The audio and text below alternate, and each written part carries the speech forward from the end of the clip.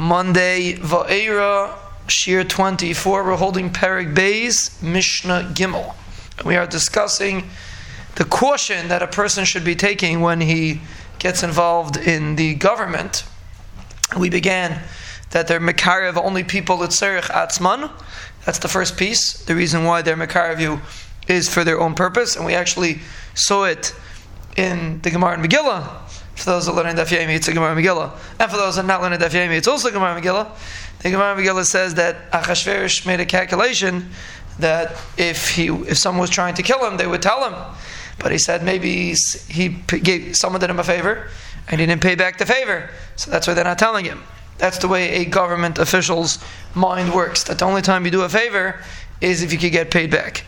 So that's the purpose of this Mishnah, that if you're going to get involved in the government, realize that you scratch my back, I scratch your back. Or rather, let's rephrase that.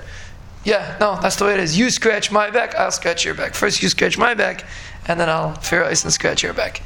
That's the first piece of the Mishnah. And the next piece of the Mishnah is Nirin ke'oyhavim b'shas hana asam. They look like they're your friend when they get a benefit from you. So number one, they're only miskarev to you the tzarech atzman. Number two, they look like your friend. You're right, maybe he's miskarev, but he's my friend.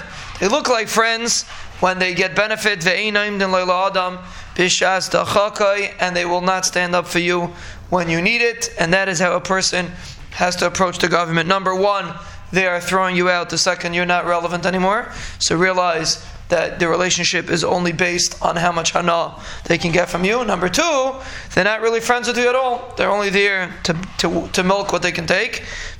And when you're going to need help and you're stuck, and apparently they're not going to get the picture in the paper, if they help you, they're not going to be looking out for you. Now the point of the Mishnah is not that a person shouldn't get involved in the government. If it's necessary, you got to do what you got to do. The point is, this is the attitude that you should have when you get involved in the government. Realize to watch your back, because no one else is watching it for you.